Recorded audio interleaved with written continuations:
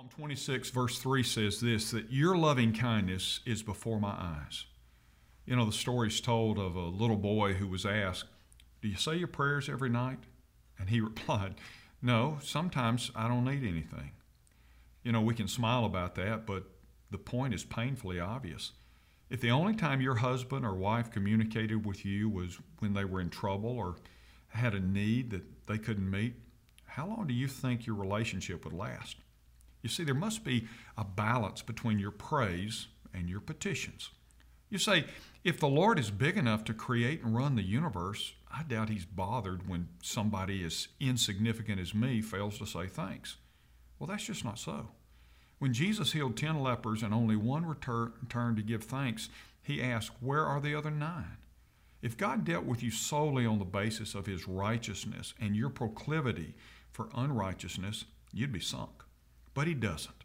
He says, I have loved you with an everlasting love.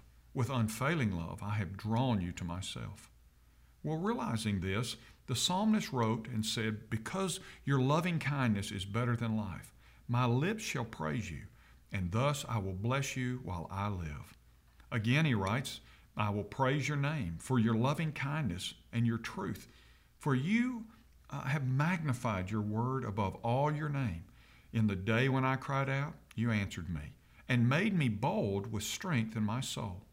Someone has quipped this, God doesn't mind getting invoiced as long as he gets thanks. So, why not take a moment today, this morning, and recall God's loving kindness to you? You know, one of the great dangers we have is we get our eyes so focused on the things that we don't have or the things that we believe God should have done for us that he didn't do for us, that we stop seeing all the wonderful good things he has done for us. And today, the word for us today is focus on the good things that God has done, like saving your soul. What a wonderful gift that is. Praise him for it, because it changes everything about now and eternity. I'm Ray Jones, and that's another Heart Truth for your day.